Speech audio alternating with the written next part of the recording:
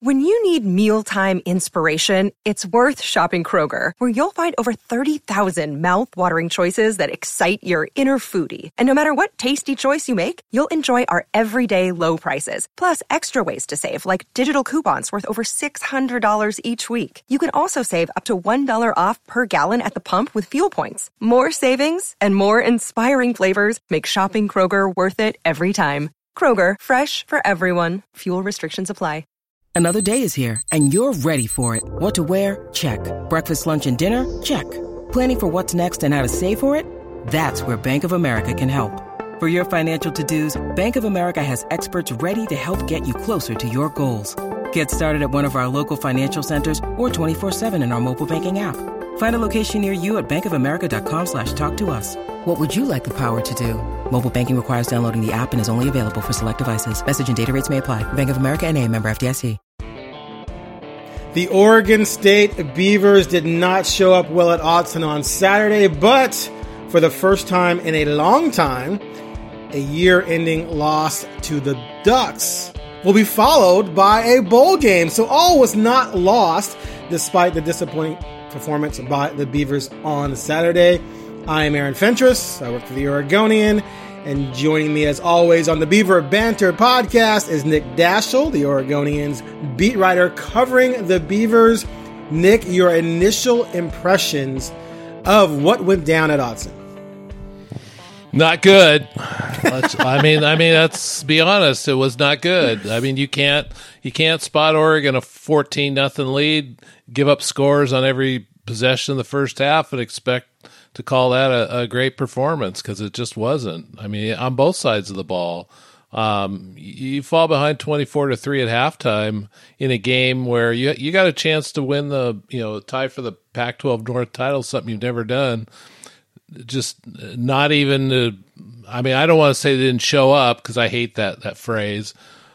But they were clearly definitely there. They clearly weren't gonna. They clearly didn't match Oregon. When it early in the game, and that really was disappointing, because Oregon State has had this problem in road games recently where they spot the home team, double-digit leads early in the game, and they spend the whole rest of the game playing uphill. It's not a recipe for victory, for sure. Definitely. Clearly, Oregon was a better team in pretty much every facet. Give Oregon State credit for mounting a comeback late. That onside kick was very nice. That gave them a chance to score back-to-back touchdowns quickly and to make it interesting. But clearly, to me, as far as I'm concerned, the Ducks pretty much dominated that game. It wasn't as close as the score other than the late flurry there. A little disappointed in Oregon State in that they didn't make it more of a contest through the first three quarters. The running game did not show up. The team showed up, but the running game did not show up. And of course, when we talked last week with you, Crepia, and myself, we kind of figured that at the very least Oregon State would run the ball well. But before we dissect the game too much, let's talk about a couple of things that are important. One, the new contract for Jonathan Smith. Coaches are being hired left and right. It's great to see all these major programs interviewing minority candidates. That's tongue in cheek, because they're not. They're hiring white men as soon as they possibly can. That's another debate. But with so many coaches on the move and so many openings coming up, and given what Jonathan Smith has done already at Oregon State, one would think that he might be a candidate somewhere, not at LSU, not Oklahoma, not USC. I mean, I never thought that was going to happen, but who knows? Maybe Washington, maybe somewhere else. But regardless, he signed an extension or a new contract with the Beavers. Talk a little bit about that contract and what it means for Oregon State to lock him up longer. Yeah, I mean, it was. I'm not saying it needed to happen, but it probably did, just to show, if for no other reason, to show Jonathan and the staff that they're valued and they're making an investment in football. I don't honestly think Jonathan is. Everybody likes to be paid. I don't honestly think Jonathan is, just itching to get a $10 million a year contract. He just.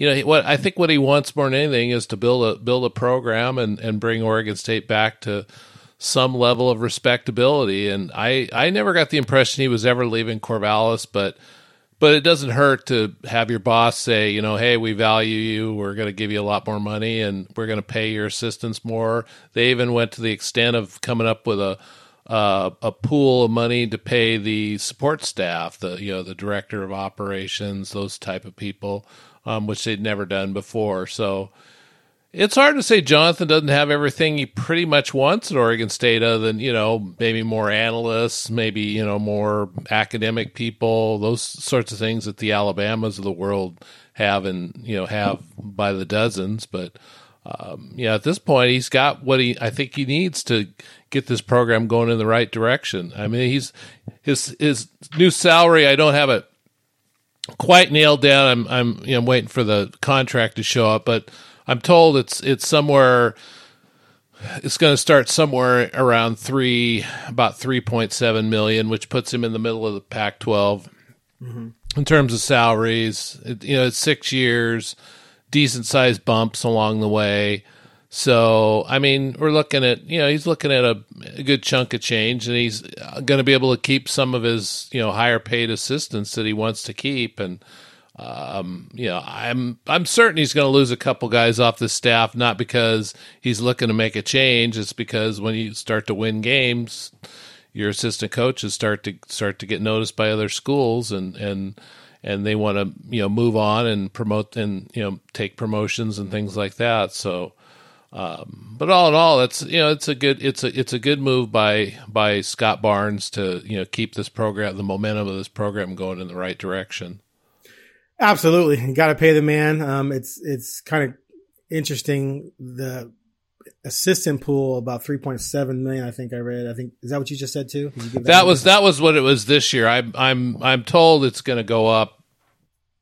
Oh, it was 3.7, so it's going up. Yeah, it was 3.7 this year. It's going to go up, and I couldn't pry it out of Barnes the other day, but I'm going to guess it's going to be somewhere between 4.5 and 5 million next year.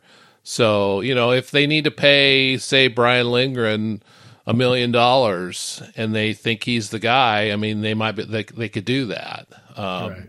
So the key guys they need to take care of is Lindgren, Jim Mahalchek, the offensive line coach, and then they need to figure out what they're going to do on the defensive side with the coordinator, whether it's Trent Bray or they go outside. If they go outside, they may have to pay some guy, $800 to $1 million a year to get the right guy and get the defense, headed in the right direction.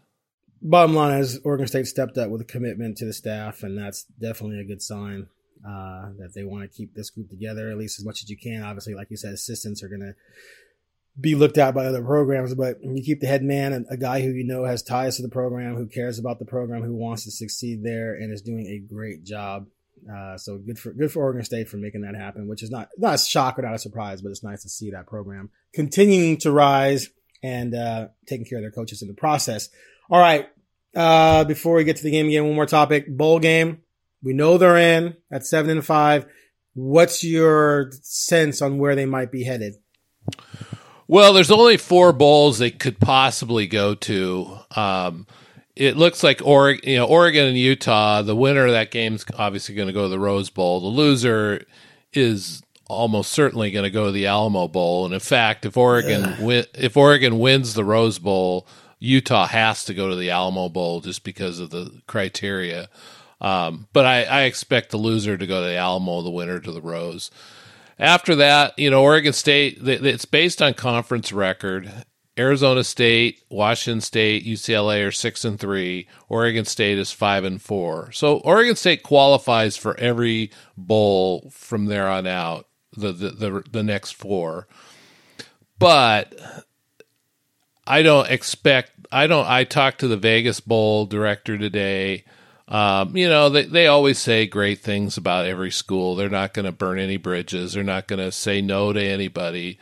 But, I mean, it would be highly unlikely that the Vegas Bowl picks Oregon State with Arizona State and UCLA within driving distance and the TV market and all that. Mm-hmm. Then it's the Holiday Bowl. It's the same thing there, the driving distance for UCLA fans, Arizona State to some degree, the TV market. I don't expect either one of those bowls to be available for Oregon State.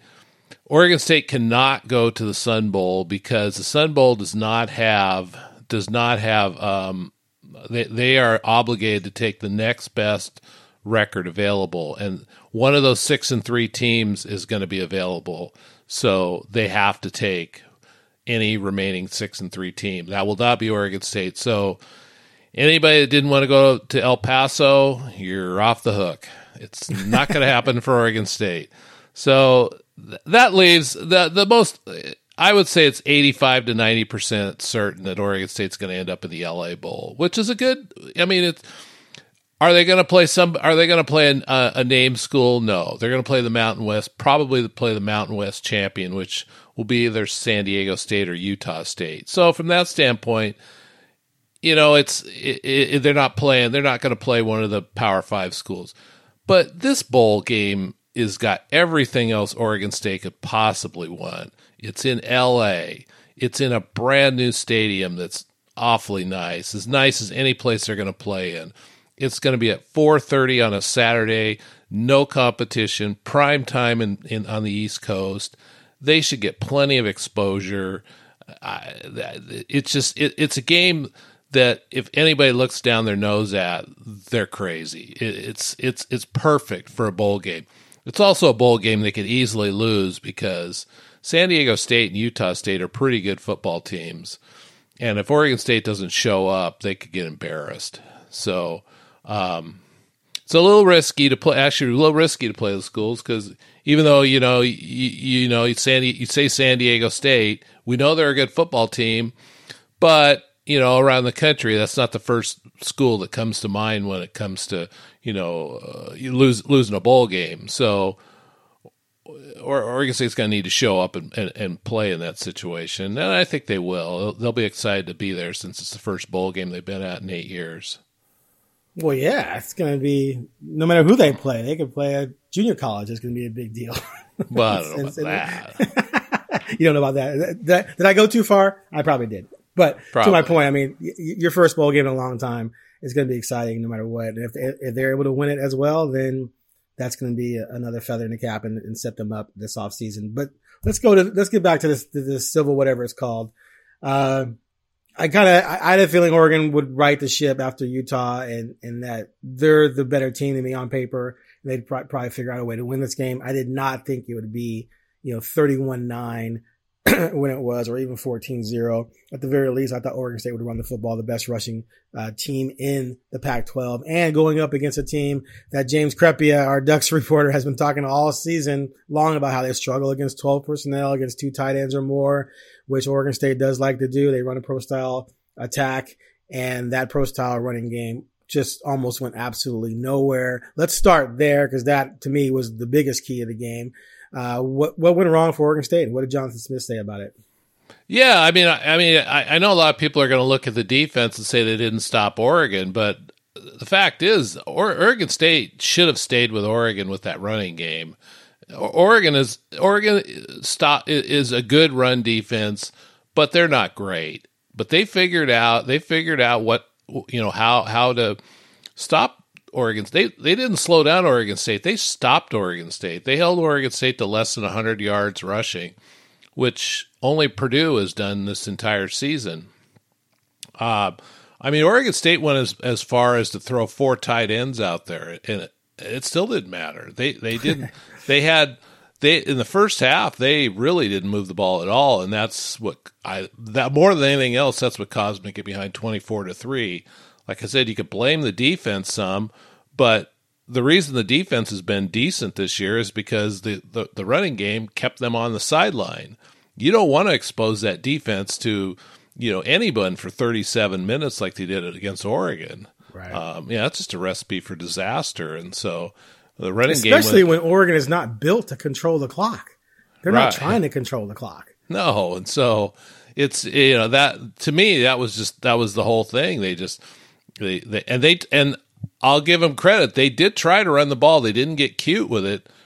They came out right away and tried to establish a run, and Oregon said, no, not today. And I thought Kayvon Thibodeau had a good game. They actually tried to run at him a few times, and he was right there to stop him. They didn't, but the tight end, the running to the tight end side didn't seem to matter. They couldn't get it going, and they ended up which is another topic we'll be talking about, but they end up having to throw the ball 39 times, which is way too much for Oregon State.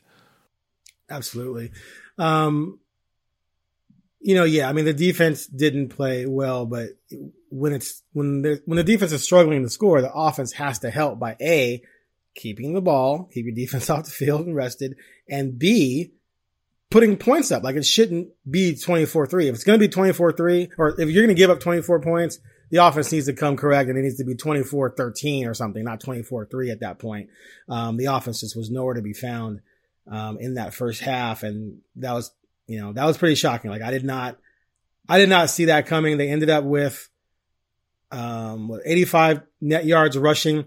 I think Oregon clearly was humbled at Utah, playing against a similar offense to what Oregon State runs. And they were determined to just flip that script against Oregon State, and they did. And so to me, that bodes well for their rematch with Utah on Friday.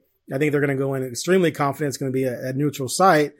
And they demonstrated that they can handle a team like that, at least, in that game they did. Who knows what will happen on Friday. But Oregon State just seemed like they just were not ready for the ferociousness by which Oregon's defense came out and played.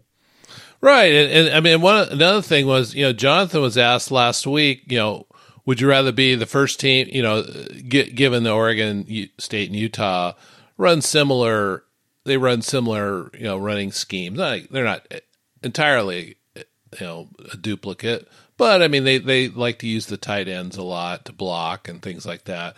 And he was asked, would you like to be the first team to, face an Oregon team or the second team?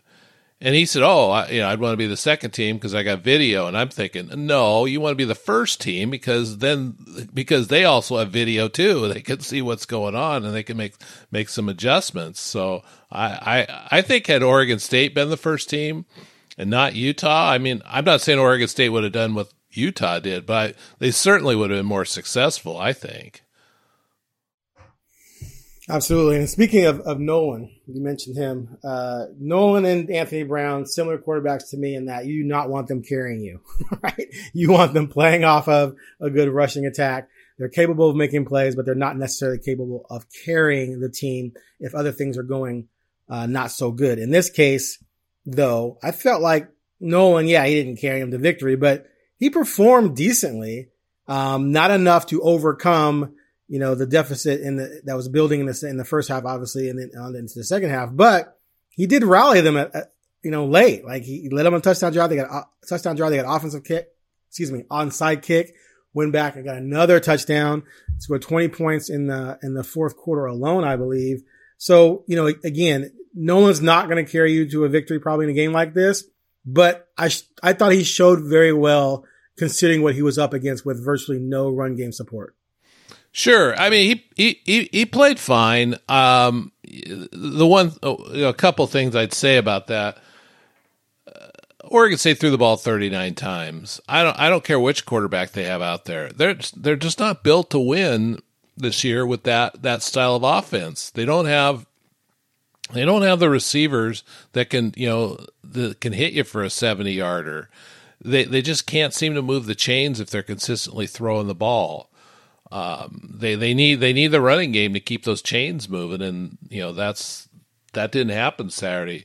But the other point I made a little bit in my takeaways was about with Nolan is that they signed this guy that they've never had before, a dual threat guy who can he can hurt teams with his legs as well as his arm. They didn't run. They don't run him as much as you think, and they didn't run him at all against Oregon, which was, I think he had one design run, and that was it. I mean, I'm a little confused on why they don't run him more. I'm wondering if maybe they don't have any confidence in in Sam Neuer, if in case Nolan got hurt or what. But I know this offseason there's got to be a deep look at the quarterback position. It's going to be a lot better next year because they'll have Jebbia should be healthy. Ben Gulbertson should be healthy. They got Sam Vidlak, who a lot of fans love, because they always love the freshman with the big arm.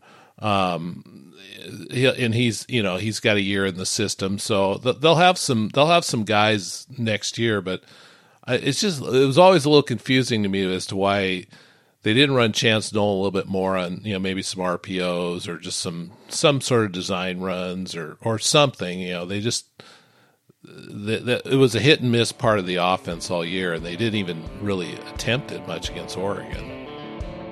You are listening to Beaver Banter, and we'll be right back after a quick break.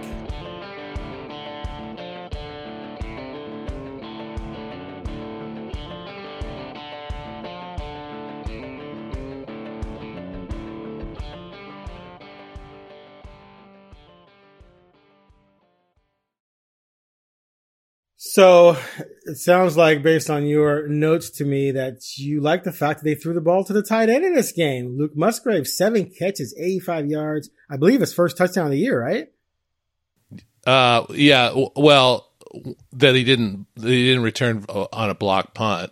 Yeah, his first one receiving. First offensive touchdown, yeah. Right. So were you being sarcastic in praising them because they hadn't done much of it this season, or are you really? Well, yeah, I pretty much wore out Brian Lindgren during our weekly availabilities with, why aren't you throwing to the tight end more? I mean, during camp, Luke Musgrave could not be stopped. He was one of the dominant players in camp.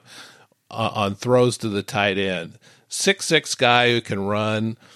I mean, I honestly thought he might be their leading receiver this year, the way he lit up camp.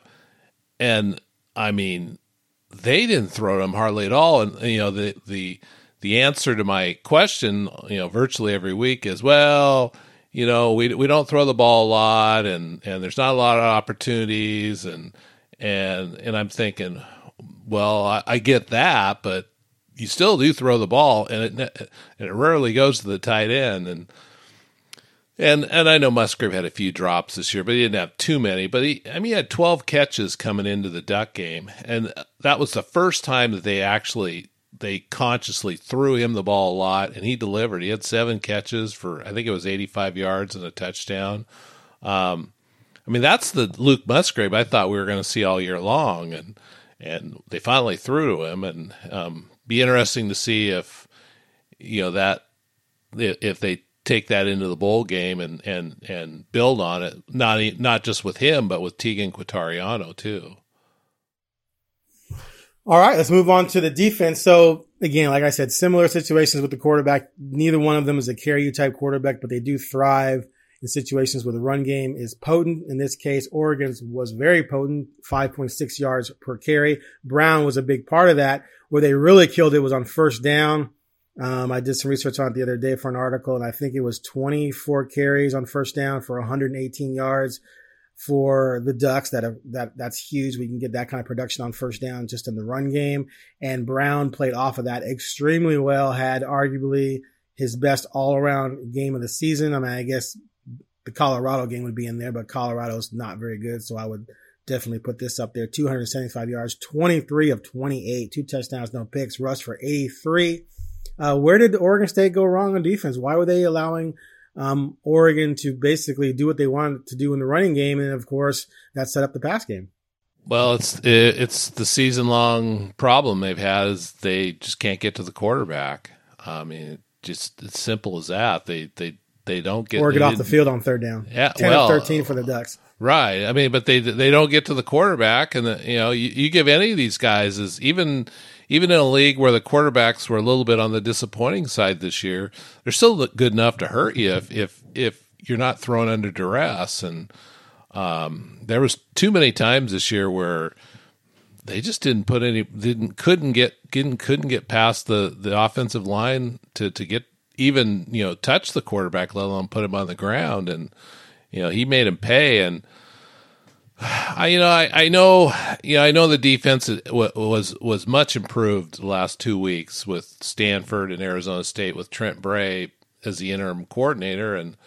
But in the back of your mind, you had to wonder, how much of that was fool's gold? Was it Stanford that was extremely wounded and had, virtually, they're down to the third quarterback, and and they're missing 2 or 3 receivers, and this and that. And in Arizona State, they play Arizona State, and they're down to they lost their tight end to a car accident, and they really only have one receiver that's really can hurt you, Ricky Birdsall. And they did stop Rashad White. So, but Arizona State certainly wasn't firing on all cylinders when they came to Corvallis. So you kind of wondered what might happen if they faced a experienced quarterback with a good running back, and you saw what happened at Oregon. The puzzling thing is, I mean, we all know what Oregon's issues are at receiver. I mean, they're down a lot of them, but Devin Williams just made it look like he was going one on none pretty much the entire game. He wherever he wanted to catch the ball, he pretty much could. And I mean, he lit up Oregon State something fierce. All right, let's get to something that was pretty interesting that Jonathan Smith did in this game. He decided to go for 2 quite often. He did it, was it 3 or 4 times? 4. It was 4, right? 4 times. The first 3 were the most consequential. So they scored to make it 24-9. They went for 2, which I thought was interesting. I mean, why do you feel the need to get it to 13 as opposed to just getting it to 10, which is still 2 possessions? Now, if you do it once, you might be thinking, well, we're going to do it twice because then we can make up for the one we missed. Later when they made it 31-15, they could have just got to 16. They decided to try and get 17, didn't get it. So we're stuck at 16. So now you're down 2 touchdowns and 2 2-point conversions with 10 minutes to go in the game. They end up, scoring again and making it 31-21 when they went for 2 and they didn't get it again. Had they gone for 1 all 3 times, at that point, it would have been 31-24. They would only been down 1 possession. What was Smith's reasoning for going for 2? I mean, once you do it the first time, it kind of starts the snowball effect, like when you're trying to play catch up and you're thinking, well, we're bound to get 1 at some point. But what was the reasoning there for that first one, especially, and for continuing to go for 2? John, I mean, this also happened in the Cal game where he went for 2 kind of out of sequence. And his explanation was the same at Cal as it was at Oregon. And it's kind of confusing, but his explanation is that, we didn't come down here to match points with him. We came down here to win the game. And in his mind, he wanted to, in his mind, once they got behind, every touchdown was a chance to score 8 points and not 7. And so that's why they started going for 2. He's got this analytics thing, and it's in his mind, and I think that's just where he started seeing he needed to score as many points as possible, and so every touchdown they were going to pretty much go for 2. So the math, the common math that we think of, where you're down, say 11, you just kick the extra point. Well, he sees it as a chance to get within 9, and so whether that's right or wrong, I mean, that's what Jonathan does. And I mean, there's going to be some things people don't like about a coach, and that's definitely not something Beaver fans are very excited about. Is Jonathan's willingness to push the envelope on some of these things. I mean, one of these days it's going to work, I guess, but when it doesn't work, it doesn't look too smart. Well, that's the thing. Like, it's a funky thing for me because you're not really going for 2. You're going for an extra 1 because the 1 of the 2 is a given almost by kicking it. So you're really going for the extra 1 point. So what does that extra 1 point mean to you? If you do go for it 4 times, you can't reasonably expect to convert all 4. So you're thinking that best case scenario is 3. So that's 6 points as opposed to 4. So that's 2 extra points. What does that 2 extra points get you in the grand scheme of things? That has to be factored in. More realistically, you might go 2 for 2 and then it's just you're breaking even. So what was the point? And then heaven forbid you only go 1 for 4 and lose those points, or go 0 for 4, which is what he did. Because the bottom line is they scored with 8:28 to go, and it should have been 31-24. And it was 31-21.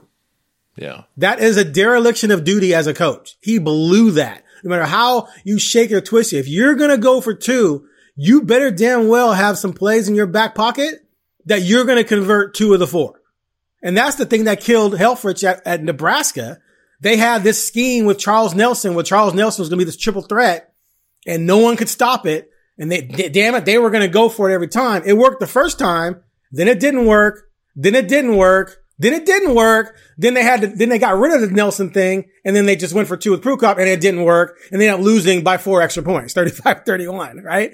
So, to me, it's just a little arrogant because you're saying, I'm so smart. I have these plays that they're not going to stop, that I'm going to risk the sure point for that extra 1 point. And in this case, they probably wouldn't win anyway, but you had a chance to cut the 1 possession and you didn't because you were messing around with going for 2 4 straight times. Well, and the math doesn't make a lot of sense either because I'm going off the top of my head here, but I think the national average is something like 54% on 2-point plays, you're from the 3-yard line or whatever, something like that. So unless you've got a half a dozen plays you think can score 80 or 90% of the time, it doesn't make sense until you absolutely have to do it. It's throwing points away, and right, and on none of the plays, I don't believe on any of the plays they actually ran the play that they love to run, which is Jack Coletto up the middle or to the off the tackle or which is their bread and butter type play. They did try to run it. They actually ran him out there once, and it was. Oh, was that the worst looking play you've ever seen or what? Where they have 2 tight ends and Coletto's at quarterback and they're trying to run a pitch to an end doing a reverse and Thibodeau comes in and just blows up the whole thing and it ended up being a fumble and it was just a disaster. But I don't get it either. I don't think you need to start chasing points that soon, unless, like I said, you've got a ton of 2-point plays you think are got an 80 to 90% chance of hitting on. Which, how you have to be pretty arrogant to think that even you are that smart that could come up with plays that would work that often. Yeah, the first one, it was early third quarter. You can make it 21-14. The last one, you had to go for 2 because if you get 2 then you get it to 8. So there's no point in being at 9, but you set yourself up for that situation with the first 3 failures. I don't know. It's just, I'm not trying to be derogatory towards Smith as a coach. He's clearly a good coach. I just don't understand the risk. It felt to me like he was frustrated. And so let's just go for 2. Let's just go. Now, at the same time, great call on the onside kick. Oregon State, there was a lot of time on the clock. I wasn't expecting an onside kick. Oregon definitely wasn't expecting an onside kick. So more power to him for that call. It's just the 2-point things just didn't make any sense to me, but to each their own. Like you said, maybe someday it'll work for him. Every coach has a couple of things that drive their fans crazy, and that's Smith on that and 4th down calls. That's I'm sure Cristobal has stuff that drives Oregon fans crazy too. Absolutely. All right. So, how did you feel the Beavers took the loss? It's not like this loss left them at 5-7, right? It's not like this loss. Obviously if they would have won, they would have had a share of the North title, et cetera, et cetera. But given the season they've had being 7-5, did they take this loss in devastating fashion or were they pretty even keel about it?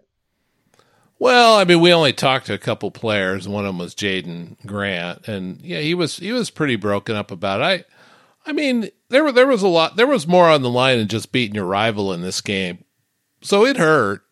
But the bottom line is they're 7-5. They win. They're 8-4. They're co-champions. So there is a difference between winning, a bigger difference between winning and losing this game than say last year when it was just a matter of being able to beat your rival. But I don't know that they were, overly devastated. I think they're disappointed. I didn't get the impression they were, just over the moon, just troubled with this loss. I think they laid it all out there and they know where they screwed it up the first half. They know Oregon's a team they can beat because they've beaten them last year, and they, for the most part, they hung with Oregon on Saturday. They just, they can't. I mean, they rallied to make it interesting. Well, I would say they hung. They got beat. I don't know. Well, they got beat. It was 31-9 no question. It was 31-9 in the fourth. They got beaten. Yeah, well, pretty soundly, but I mean, it's semantics. But that's not a team that they go into thinking, "Boy, we got to hit on everything to even have a chance." They know they can hang with Oregon.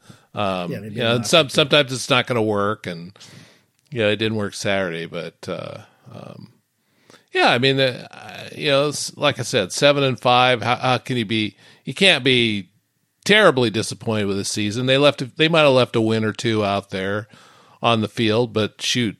What team can't say that? All right. So where do things go for them? They've got some time off, obviously. They'll find out their bowl fate shortly after the conference championship games are settled, correct? Sunday's when everything's announced. Okay. And if it is the LA Bowl, it's a quick turnaround.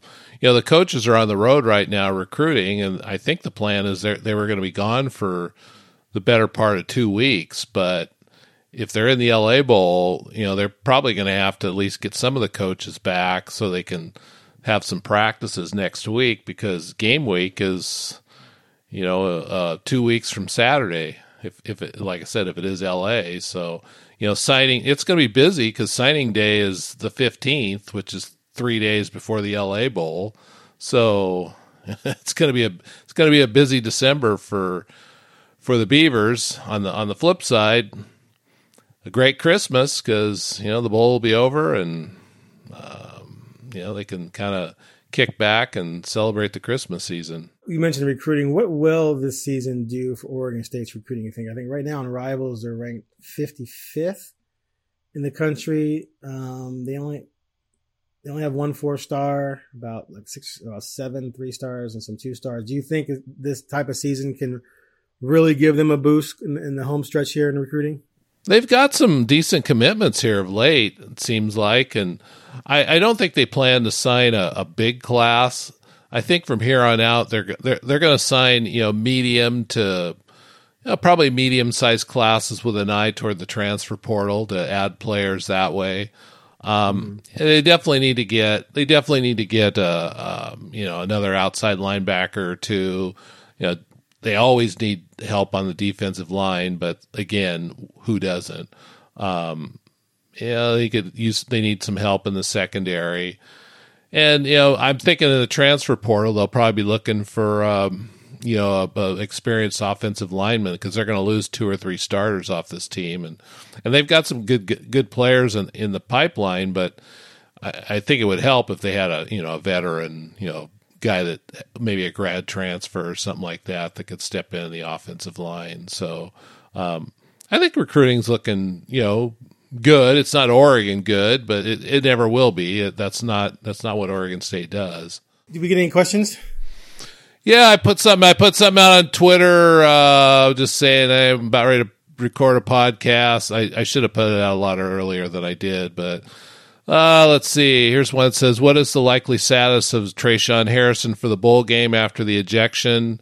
I think to relive that one, that was where Harrison was tossed late in the fourth quarter for jumping on the back of one of the Duck players during a skirmish in the end zone. There were several fights toward the end of that game. The rule is if you're ejected for fighting in the second half of a game, you got to miss the first half of the following game, which would be the bowl game. Or if it's the last game of the season, it'd be the first game of the following year. I got just talking to Jonathan a little bit, I got the impression he was not very happy with. He didn't mention Trayshawn by name, but I got the impression he was not happy, and there could be other penalties that go along with that, but we'll see. But he's definitely going to miss the first half of the bowl game. Another question here from Josh. He says, "What the heck is up with men's basketball?" We don't have enough time on this podcast to go through that, but holy smokes, 1-6. That is not what Beaver fans or anyone on this basketball team thought was going to happen. I knew it was going to be a little bit of a struggle. I didn't see 1-6 coming, though. And conference play starting this week. I'm talking to Wayne Tinkle later today to do some stuff because conference season starts Thursday. But nobody can be happy with how things are going. They have too many veterans on this team to allow this to happen. They're not their defense is just not in sync right now. I think they'll get it together. Maybe not like last year. I think they'll get it together, but it might be already too late. They might have to do something like last year to get into the NCAA tournament. Another question here. It says, this was about the going for two. We already kind of touched on that. Bowls, we touched on that. So, yeah, I think I see. Next time, maybe I'll have to put this out a little earlier so I get a few more questions because I answer mailbag questions every week at Oregon Live on Fridays. Usually get 20 or 30 of them, and so I try to answer them there. But I just thought I'd throw that out there and see.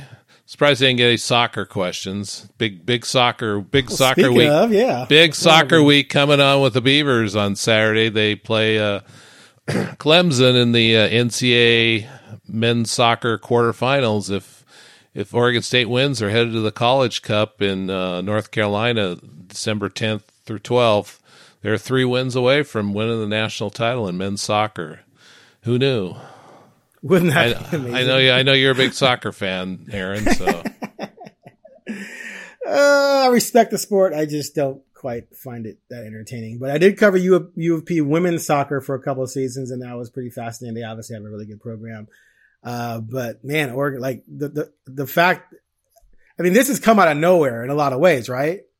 Oregon State being this good. Oh, for sure. I mean, Terry Boss came in 2018 and, he immediately turned the program around. He's got a pipeline internationally and he's brought in a lot of talent from around the world, and they immediately got to the NCAA tournament the first year he was here. And, this is the third year in four tries that they've been to the tournament. But I mean, they're the number 1 overall seed. I mean, that's amazing. I mean, with all the soccer teams and talent around the country, Oregon State they're the team to beat right now. They are the team to beat.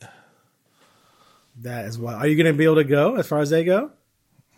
Oh, I'll be there Saturday. I haven't discussed anything beyond that. Part of it's because, I don't know what bowl game is coming up. So, it's kind of, they're right on top of each other. The soccer run to the national title is more important than a bowl game. Come on. You know what fans want to read about. They're all in on football. But we'll see. Yeah, I mean, I did do live updates last night on Oregon Live, and it got a lot of traffic. So there is interest out there. People want to know about the mighty Beavers at Lawrence Field. It's a fascinating story, given. Yeah, for a lot of different reasons. All right. Anything else we need to touch on? I guess we'll get back at this again next Monday after the bowl game is announced and give an initial breakdown of where they're playing and who they're facing. Anything else to add for this week? No, I think that pretty much covers it. So we'll try to do a little deeper dive into a bowl game next Monday or whenever we do this next podcast. All right, that's it for the Beaver Banter podcast. I'm Aaron Fentress. He's Nick Dashwell. Be sure to click the subscribe button so you don't miss a podcast as we continue to follow the Oregon State football team to its first bowl game since 2013, right? Since Hawaii Bowl 13, correct. Is that correct? That's correct. And of course, we'll have more soccer updates, and Nick is going to get down to the bottom of what's going on with the men's basketball program. Thanks for listening, and we'll see you next week.